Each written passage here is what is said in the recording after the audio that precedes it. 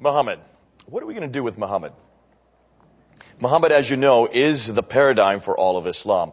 All Muslims must look to his example. All Muslims must look basically to his life and what he says concerning how they're to live. There's not that much in this book concerning how Muslims are to live. Therefore, they have to go back to the Prophet himself. And of course, Muslims want us to accept him as a prophet. Muslims always come up to me and say, Mr. Smith, we accept Jesus. Why don't you accept Muhammad? Well, as a Christian, we have to make an assessment. We have to come to some conclusion concerning who we choose and who we accept as prophets. And there are a number of things that we can do. First of all, one of the things that I do is I ask my Muslim friends, why do they consider and what is it that they believe gives Muhammad the authority to be a prophet? What are the things that they point to? What are the things that they can help me with so that I can believe or that I can accept that he is a prophet? And of course, they say, first of all, that, there is a supernatural witness that proves that he's a prophet. There's these internal witnesses. They would say that, according to the traditions, when he was a young boy, 2 angels came down, opened his chest, took out his heart, washed it, put it back in, closed his chest. That, therefore, gives him an authority as a prophet. The problem I have with that is that particular tradition comes from 200 to 300 years after Muhammad's life. It was written in Al-Bukhari. I'm not sure I can accept it. I don't know if any Muslims really would assume that I would accept that kind of tradition. It's not revealed or referred to in the Quran, and obviously that's all that they can come with. It's not going to be very convincing. They say, well, a prophet must prophesy, therefore Muhammad prophesied. And I said, when?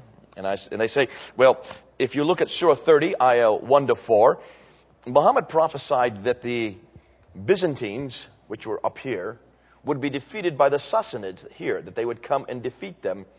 Now, according to Surah 30, this would have been revealed around 615, while Muhammad was still in Mecca. We know that the Sassanids defeated the Byzantines in 628. So that's about 13 years later.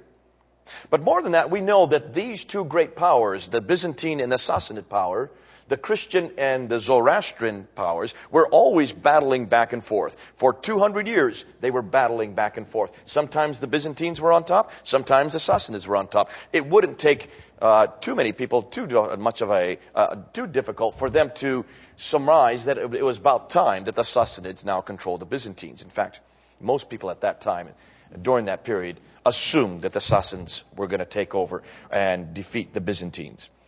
But it's a 50-50 chance, isn't it? With that kind of odds, I would love to go to Las Vegas. You'd win hands down. So that's not really a prophecy that we're looking for. What about miracles? Because that's the other criteria that all prophets must do. What miracle did Muhammad do? Now, Muslims will point to Surah 17, ayah 90 to 93.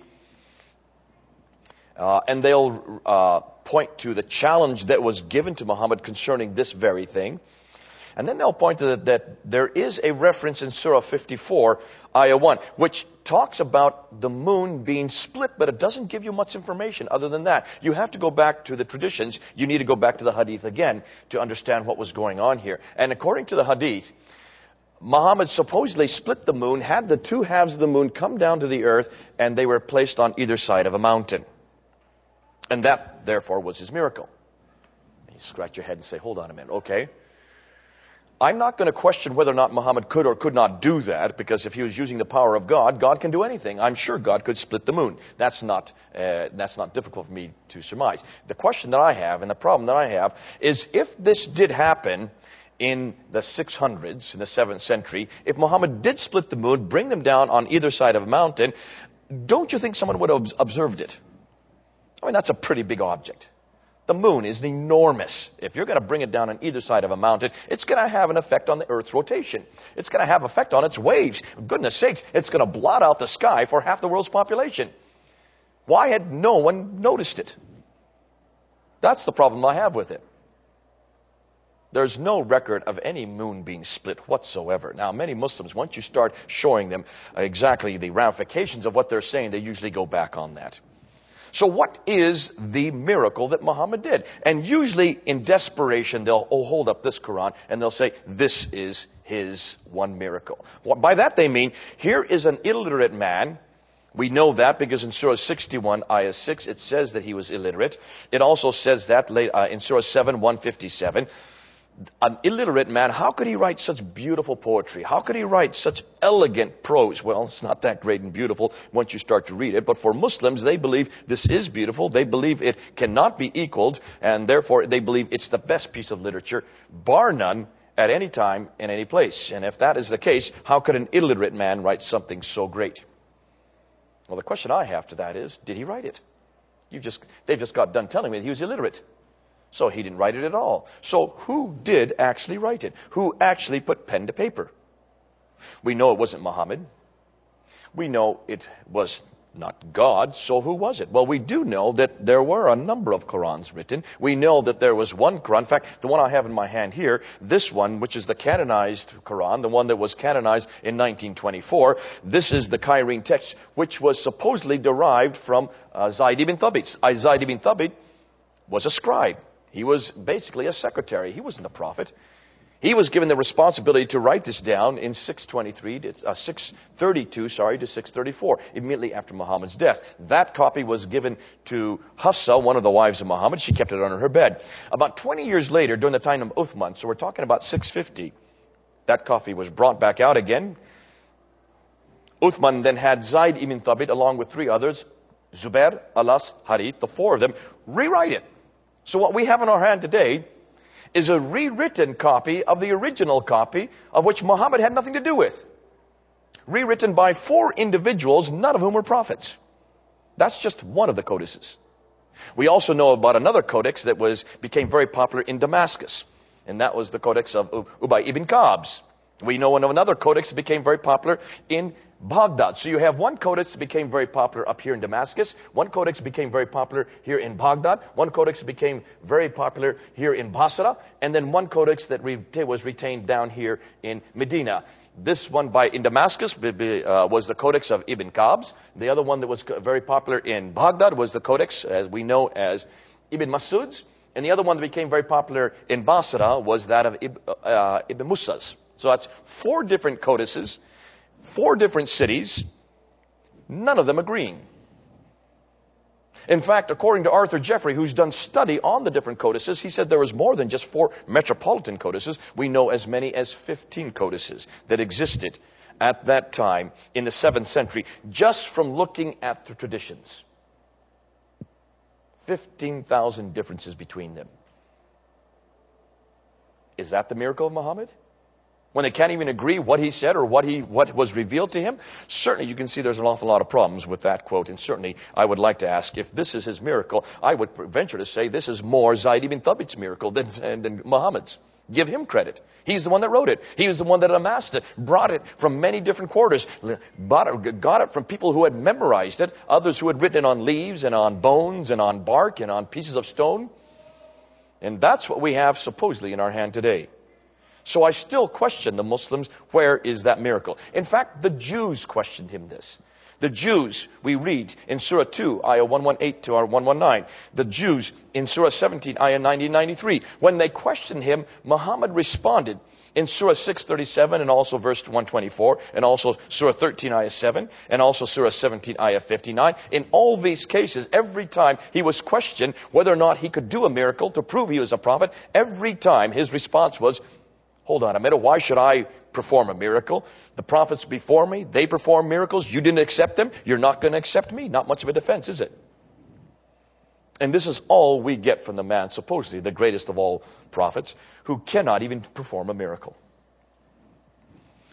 So then they say, well, there are other criteria. The fact that he brought all the tribes together. The fact that he not created, but he reinstituted this great religion that has always existed from the time of Adam. That was his one great work to prove he's a prophet. But in all these cases, you can see Muslims are trying desperately to try to prove he's a prophet. Some Muslims tell me the reason we know he's a prophet is because the Quran says he's a prophet. And I say, okay, well then how do we know the Quran is authoritative to say that? Well, the reason the Quran is authoritative because Muhammad says it's authoritative. I said, well, you've just got done telling me that the Quran gives him authority, and now you're saying that he gives the Quran authority. You're just going in a circle. That's an internal authority. What outside of the Quran? What outside of Muhammad? In fact, where is there any prophecy of him supporting the fact that he was a prophet? Who outside of himself said he's a prophet? Because basically what you're telling me is that there's only one man in history. Only he himself made that claim. Now, as Christians, we do have criteria, and we've done this already before, but let me just remind you what the 4 criteria are. The 4 criteria for prophethood is, first of all, that a prophet must be in a prophetic race. And we know that that prophetic race was instituted there in Genesis 17, in verse 19 and 20, when Abraham asked God, what about my son Ishmael? And he said, I will bless Ishmael. He will have 12 sons. They will have 12 tribes. They will multiply through the earth. But my covenant is with Isaac. And then if you have any doubt, go to chapter 22, verse 2, verse 16, and verse 22 of chapter 22, and you will see that God 3 times tells Abraham to bring his one and unique son, Isaac. He doesn't even mention Ishmael at that time. Though Abraham had 2 sons, as far as God was concerned, he only had 1 son, and that was Isaac. So it's pretty obvious to God that that line, that prophetic line, had to come through Isaac. The Quran even agrees with that. In Surah 29, Ayah 27, it basically says, for it is with this people, Abraham, Isaac, and Yaqub, it is they who are prophet and the book from which the book comes. So it agrees with the Bible on that one point. And if you have any doubt, just take a look at all the prophets in this book. Remind my Muslim friends, just look at all the names of the prophets. Over 25 prophets, 19 of them all come in the prophetic race of Abraham, Isaac, and Jacob. 4 of them, we don't even know where they come from. They may be Zoroastrian, we don't know. No one's done enough research.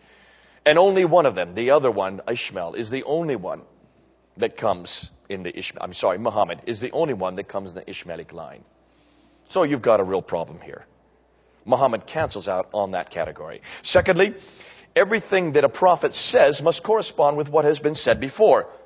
God doesn't contradict himself. He doesn't say to one prophet something and then completely contradict himself later on. No, not the God of Abraham, Isaac, and Jacob. And if you look at the Bible, you will see there's 1,500 years of revelation here, written by over 30 different authors in 3 different languages on 3 different continents, and it all agrees. There's no contradiction between one prophet and the next. That's the beauty of the Bible. And suddenly we have this book here that contradicts it right, left, and center. It's full of contradiction, is it not? Take a look at whether it's whether it's Isaac or Ishmael. Now, the Quran doesn't say it's Ishmael. It only says the son of Abraham. But most exegetes and most Muslims believe that was Ishmael that was up on the mountain there to be sacrificed. Certainly what we do know is that that God is not there in the Garden of Eden. They excise that out of the story of the Garden of Eden. And once you excise God out of that story, as we see in Genesis 3, verse 8 and 9, you pretty much eradicate almost everything else the Bible's going to say. Because the Bible is very clear that the God of the Bible enters time and space, does impact on human history, comes over and over and over again, and speaks with, eats with, wrestles with humans. In this book, God does none of that. God does not contradict himself. But most categorically in this book takes Christ off the cross. This book completely throws him off the cross. If you don't have Christ on the cross here, then you cannot say it's the same revelation. You cannot say it's the same prophet. Prophets do not contradict themselves. Thirdly, a prophet must have something to prove he's a prophet. Now, we've already gone through that earlier tonight. He must do a prophecy. Well, we know the only prophecy he did was that battle that was going to happen many years later, 13 years later. That's not a prophecy. No other prophecy that we can see in the Quran. And he did no miracles, so that eradicates him. That's 3 problems with Muhammad. And the 4th one is he didn't even know God's name. Every prophet knows from what God they come, what God they represent. It's as if I were to come to your country, and I was going to come as an ambassador from the United States, and I'm coming to your country, and I'm going to say, I am now the new ambassador to the United States, and your president or your prime minister says, okay, and what's his name? I said, well, I don't know. Is it important? I just represent the president. He says, you're the ambassador, and you don't even know your president's name? What kind of ambassador would I be if I didn't even know the name of my president? Well, that's exactly what Muslims are telling us when they say Muhammad came representing God, but the name they have given him, the name that he used, is not the name that we read in the scriptures. It's not that personal name. The only name we see in this book is a generic name, means basically the God. Anybody could be the God, Allah, the God. The name we're looking for, the name we must find, is the name that God gave to Abraham. God gave specifically to Moses when Moses asked for that name. In Exodus 3, when he said there in verse 14 and 15, what is your name? So when I go down to Egypt, they will know who is it I represent. And God gave him that name at that time. And that name is Yahweh, or Jehovah, depending on where you put the vowels. Muhammad never knew that name. So what kind of a prophet is he? If he doesn't even know God's personal name. Every prophet knows that name. Every prophet used that name. 6,823 times we see that name in the Old Testament. In the New Testament, Jesus appropriated that name. That's the name he used right there in John 8:58 when he said, before Abraham was, I am Yahweh. There it is. And look what the Jews did. They picked up stones as if to stone him. Why? Because he had dared to use God's personal name. Muhammad, if he's going to be a prophet, he's got to know that. At least know that name. And for heaven's sakes, use it. Nope, nowhere. Not once. So categorically, we apply the test to Muhammad. In every case, he fails. Now, the next question we need to ask is he a specific prophet to the Arabs, or is he a universal prophet for the whole world? Now, what we do know is when you look at the Quran, in Surah 2, Ayah 119, in Surah 14, Ayah 4, in Surah 17, Ayah 93, in Surah 26, Ayah 195 and 196, and continue on, Surah 27, 91, Surah 42, 7, and Surah 43, 3, Surah 46, 12. Are you getting tired? Ayah after ayah after ayah after ayah after ayah. Can you see a whole litany of ayahs here specifically say that this is a prophet for the Arab people in the Arab tongue, bringing an Arab revelation? It seemed to suggest very clearly that this prophet is for the Arab people and only the Arab people. Only when we get later, do we find in Surah 33, Ayah 40, and Surah 34, Ayah 28, a suggestion that he is a universal prophet, which seems to have been added much later. That we don't know. We cannot prove that. What we do know is that you do have these two different clarifications as to what prophet he is for. Is he for the Arab people? That seems to be pretty clear in the Quran. Or is he a universal prophet? Well, we need to ask the question, is he a prophet for us? Is he a prophet for the Jews? Now, you know the story of what happened in 622 when he moved up there to Medina from Mecca. When he moved up there in 622, he tried to make an alliance with the Jews there. And it worked for about 2 years. In 624, that alliance was breaking down for one very good reason. They asked him the same question that I'm asking tonight. They wanted to know whether or not he fit the 4 criteria of prophethood, and he canceled out on all 4. And so therefore they rejected him and he rejected them. So by 624, after the Battle of Badr, where he went with 300 men and he attacked over 1,000 men from Mecca, defeated them, came back victorious, he then turned to the Jews and said, why did you support me? And the Banu Qaynuqa family, he then threw out of Medina, sent them up packing to the north. A year later, when the Meccans came to revenge against that attack, and you have the Battle of Uhud, which he actually lost. He was gravely wounded, almost killed. Came back to Medina angered by having been wounded. He blamed the Jews again for not supporting him. The Banu Nadir family were thrown out of Medina. They were sent up packing to Khaybar. 2 years later, we have the third great battle, and we have the Battle of the Trenches, which was a great trench that they dug. No one could get across. It was a stalemate battle. Muhammad came back to Medina, not having won, not having lost. And he turned to the last remaining Jewish tribe, the Banu Qurayza family, the largest Jewish tribe there in Medina. And he took all 800 men in one afternoon and slit their throats. Took all the women as concubines for his men and the children as slaves. So let me ask you, what do you think the Jews say about that today? What that tells me is that within 5 years of his movement to Medina, see, Muhammad was not from Medina. Muhammad was from Mecca. He was a guest in Medina. And yet, within 5 years, the 3 Jewish tribes, the 3 main Jewish tribes that lived in Medina, who had been there for hundreds of years, they were the ones that were actually natives of Medina. They were either thrown out, executed, taken as concubines, or as slaves. Well, we have a name for that. We call that genocide. I would like to ask Jews what they think about that. I've never seen a Jew that's happy with that. I wouldn't be if I were a Jew either. So certainly Muhammad is not a prophet for the Jews, not after what he did to the Jews in Medina. What about for us as Christians? Is he a prophet for us? In Surah 2, Ayah 120, in Surah 3, Ayah 28, in Surah 5, Ayah 54, it says this, O ye who believe, take not the Jews and Christians for your friends and protectors. They are but friends and protectors to each other. And he amongst you that turns to them for friendship is of them. Verily, Allah guideth not a people unjust. Well, how does that make you feel as Christians? They're not to take us as friends. And if they take us as friends, they are one of us. That seems to suggest that he's not a prophet for us. Is he the seal of a prophet? Is he the greatest of all prophets? Well, this is a curious one because Muslims always believe he is the best. What about the other prophets? What we do know is that all the other prophets did sin. They all had sins. Even the Quran admits that there's sins. In fact, there's a whole litany of sins that each one of the prophets committed, and I have it in my paper. But is he the greatest amongst them? Well, we know that certainly every one of the prophets that came before him, whenever there was a jurisdiction, whenever there was a law, whenever there was a supposition that they wrote or that they brought to the people of Israel, every one of the prophets also lived under that jurisdiction. They lived by the laws they wrote. They were always consistent. They did not have one law for the people and another law for themselves. They did not elevate themselves above their people, except Muhammad. Muhammad says in Surah 4, or is revealed in Surah 4:1 in the Quran, that one man can have up to 4 wives. How many wives did Muhammad have? He had 12. He didn't even keep to his own law.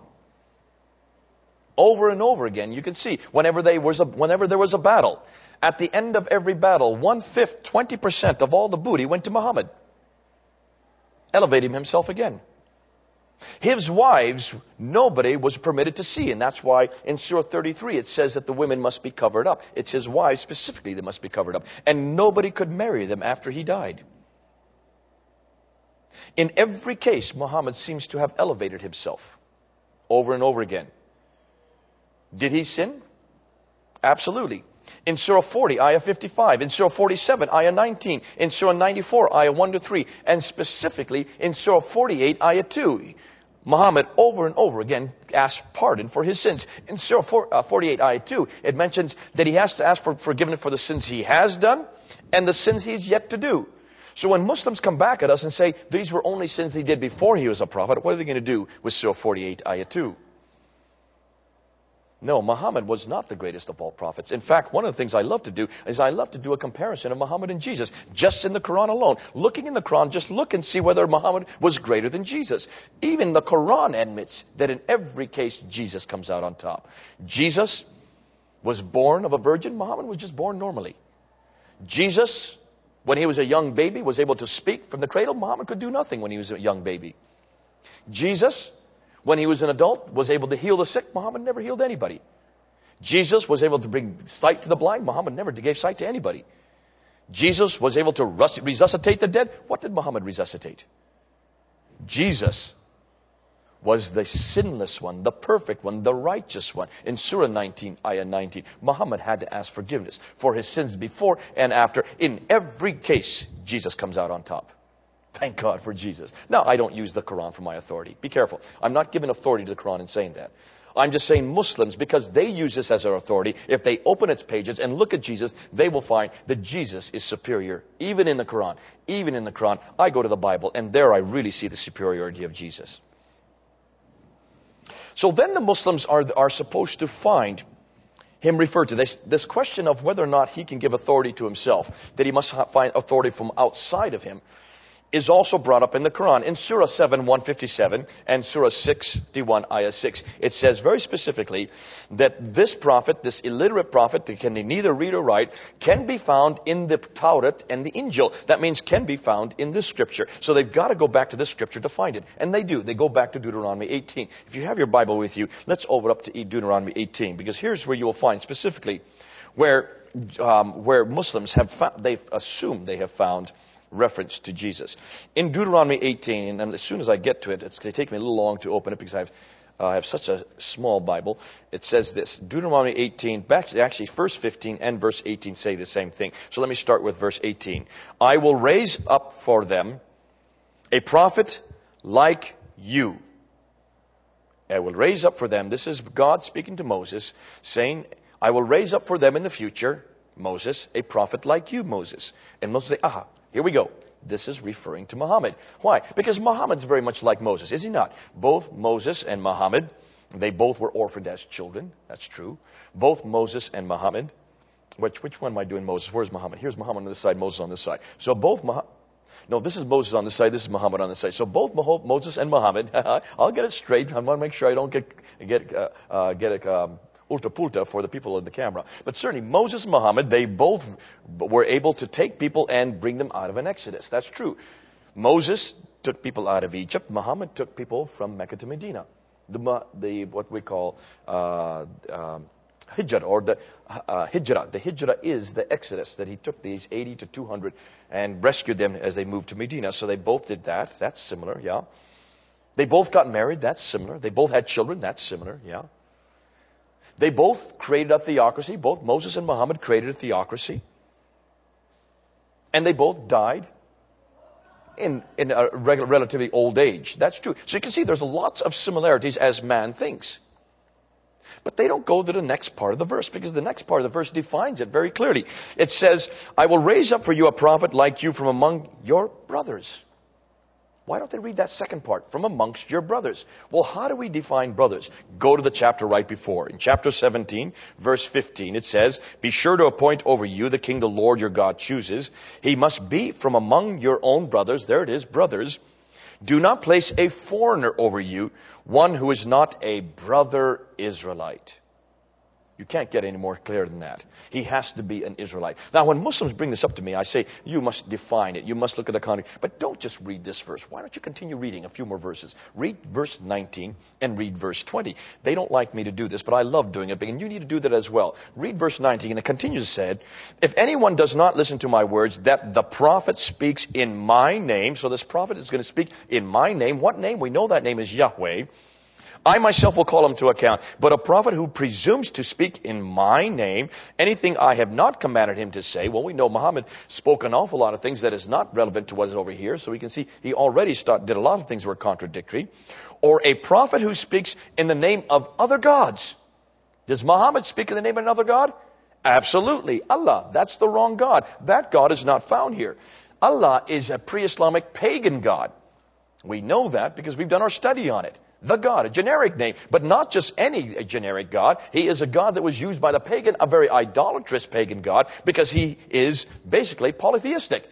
He has a father named Hubal, and he has 3 daughters named Alat, Almanat, and Aluza. What in the world have they used that God as a monotheistic God? They got the wrong God. So what does the Bible say? A prophet who speaks in the name of other gods, put him to death.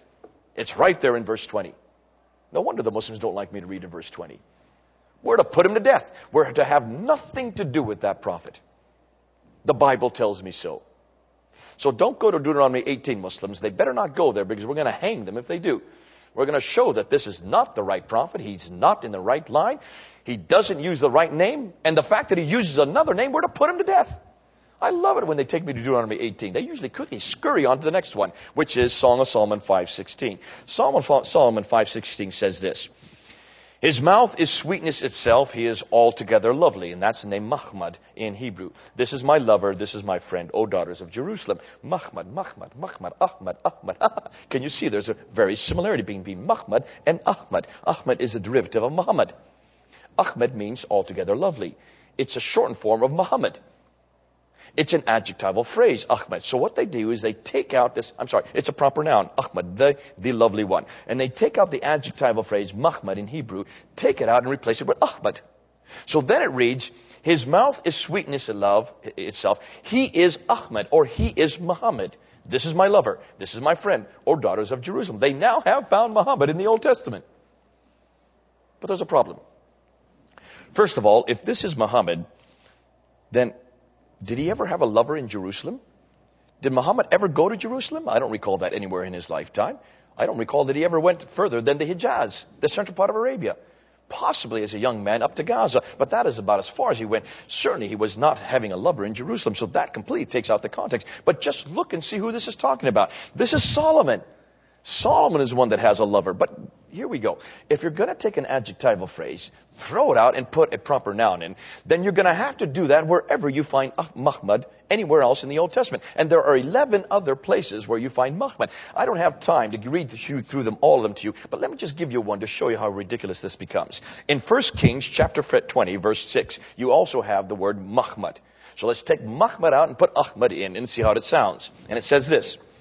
Yet I will send my servants to thee tomorrow about this time. And they shall search thy house, and the houses of thy servants, and it shall be that whatever is Muhammad in thy eyes, they shall take it in their hand and carry it away. Can you see how ridiculous this sounds? You cannot do that to Scripture. Don't be messing with my Scripture, taking one word out and putting another one so you can find a man that doesn't exist. This was never intended to be an proper noun. It was intended to be an adjectival phrase because in Song of Solomon 5:16, if the author had wanted a proper noun, there was one in Hebrew. He could have put the word Hemdan in there. Hemdan is the lovely one. He could have applied Hemdan. He chose Muhammad for a reason. And if he chose Muhammad for a reason, we must leave it as so. So then they go to the New Testament. They've got to find Muhammad in the New Testament. And where do they go? Well, they go to John 14 and John 16. Why? Because there you have Jesus Christ. He's about ready to leave.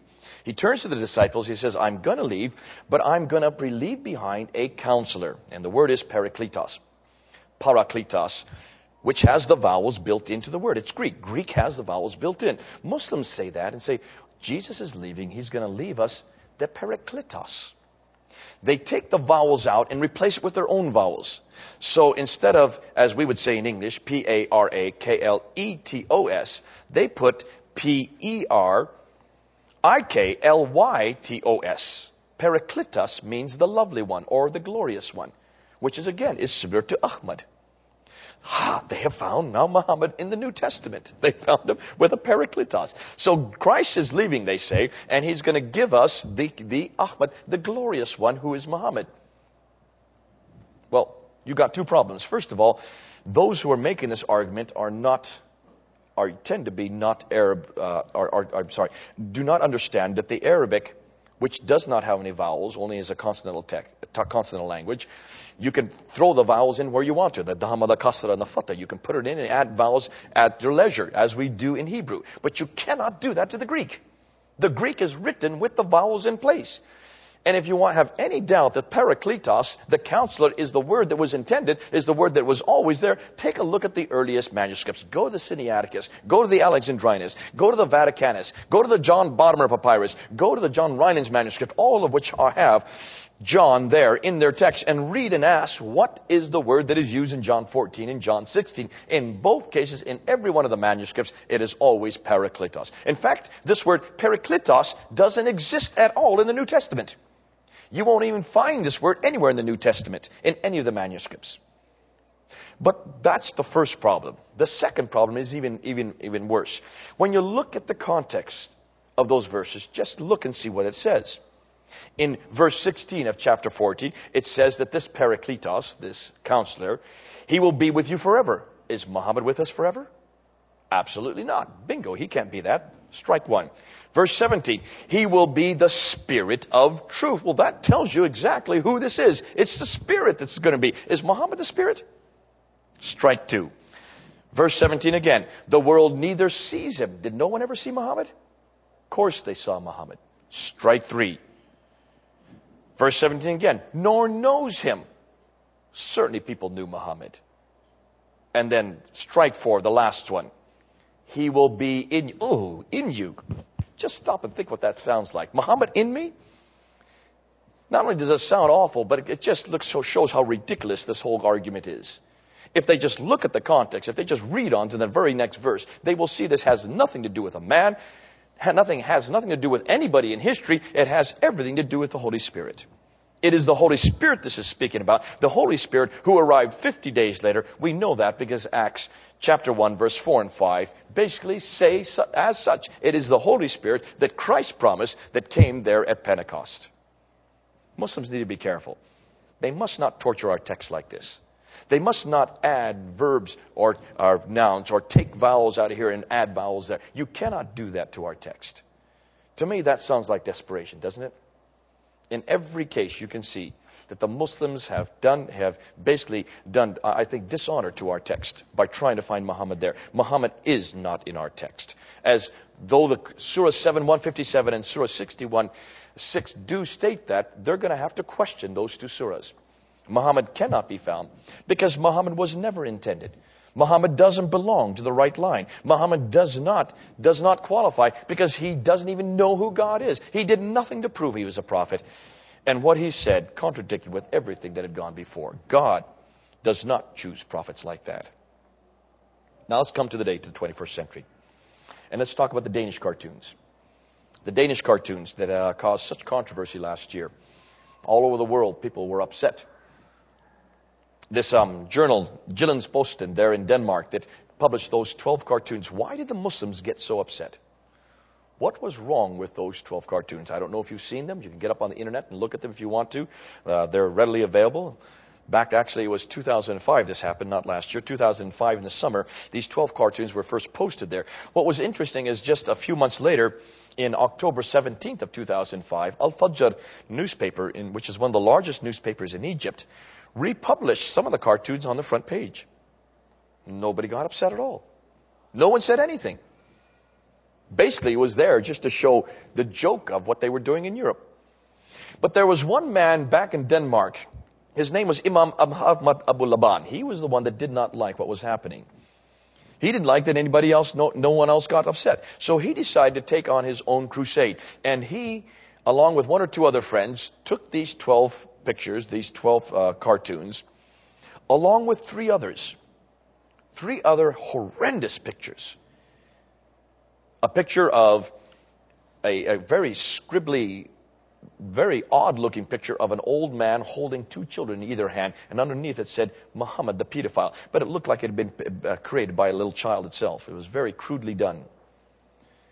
Another picture of a man with a mask like a pig, with ears like pigs, squealing with his hand behind his, squealing like a pig, saying, Muhammad the pig. And then a third one, a horrendous picture of a man bowing down in prayer, supposedly Muhammad, and a dog coming behind him and having sex from behind. So he took these three pictures with him, along with the 12 that had been posted there on Jyllands-Posten, and he went to Egypt, Al-Azhar University. He also went to Qatar, to the Al Jazeera television, and showed Yusuf al-Qaradawi these 12 plus the other three. And then he went to Saudi Arabia, to Mecca and to Medina, and showed the clerics there, these 12 plus the other three. And it was the other three that caused the anger. Not only there in Saudi Arabia, also in Egypt, but especially on Al Jazeera television, where al-Qaradawi was incensed by what he saw. As well he should have been. I would have been incensed. Everybody would have been incensed with these kind of pictures. And that started the riots all over the world.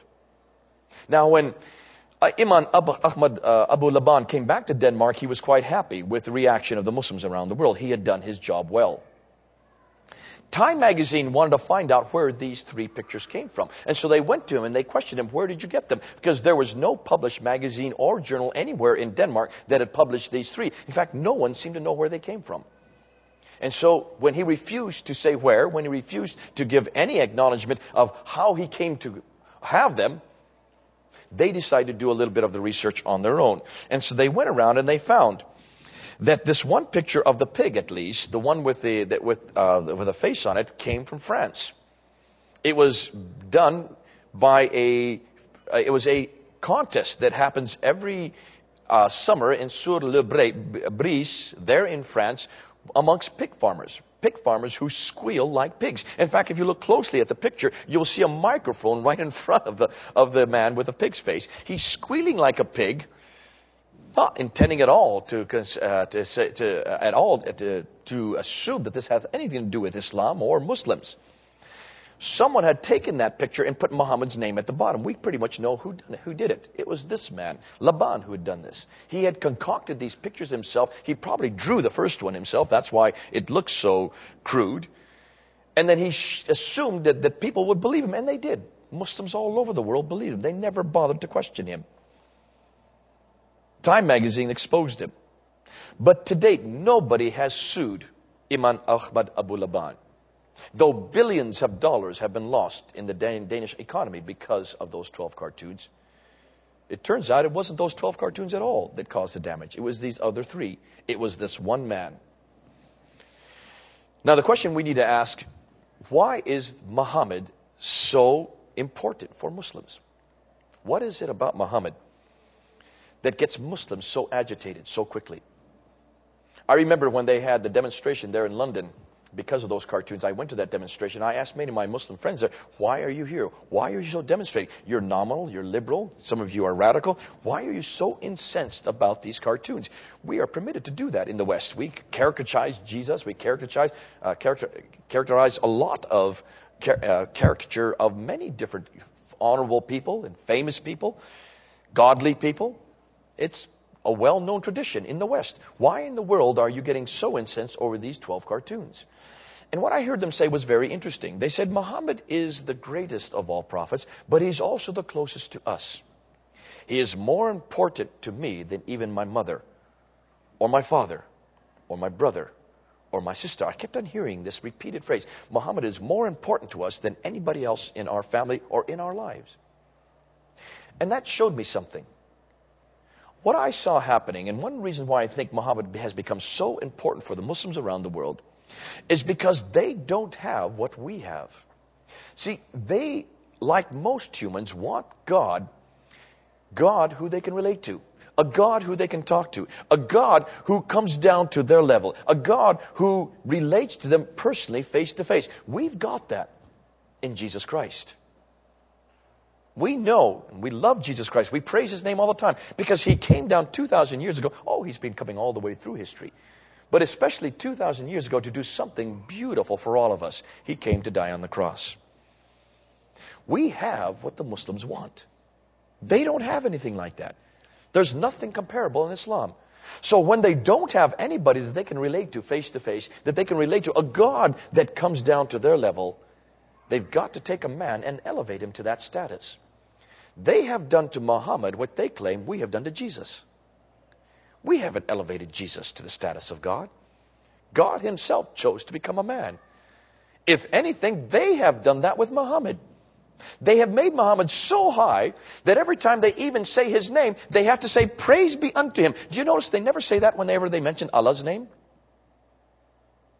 They always only say, praise be unto him, always before Muhammad's. They've even elevated him over Allah.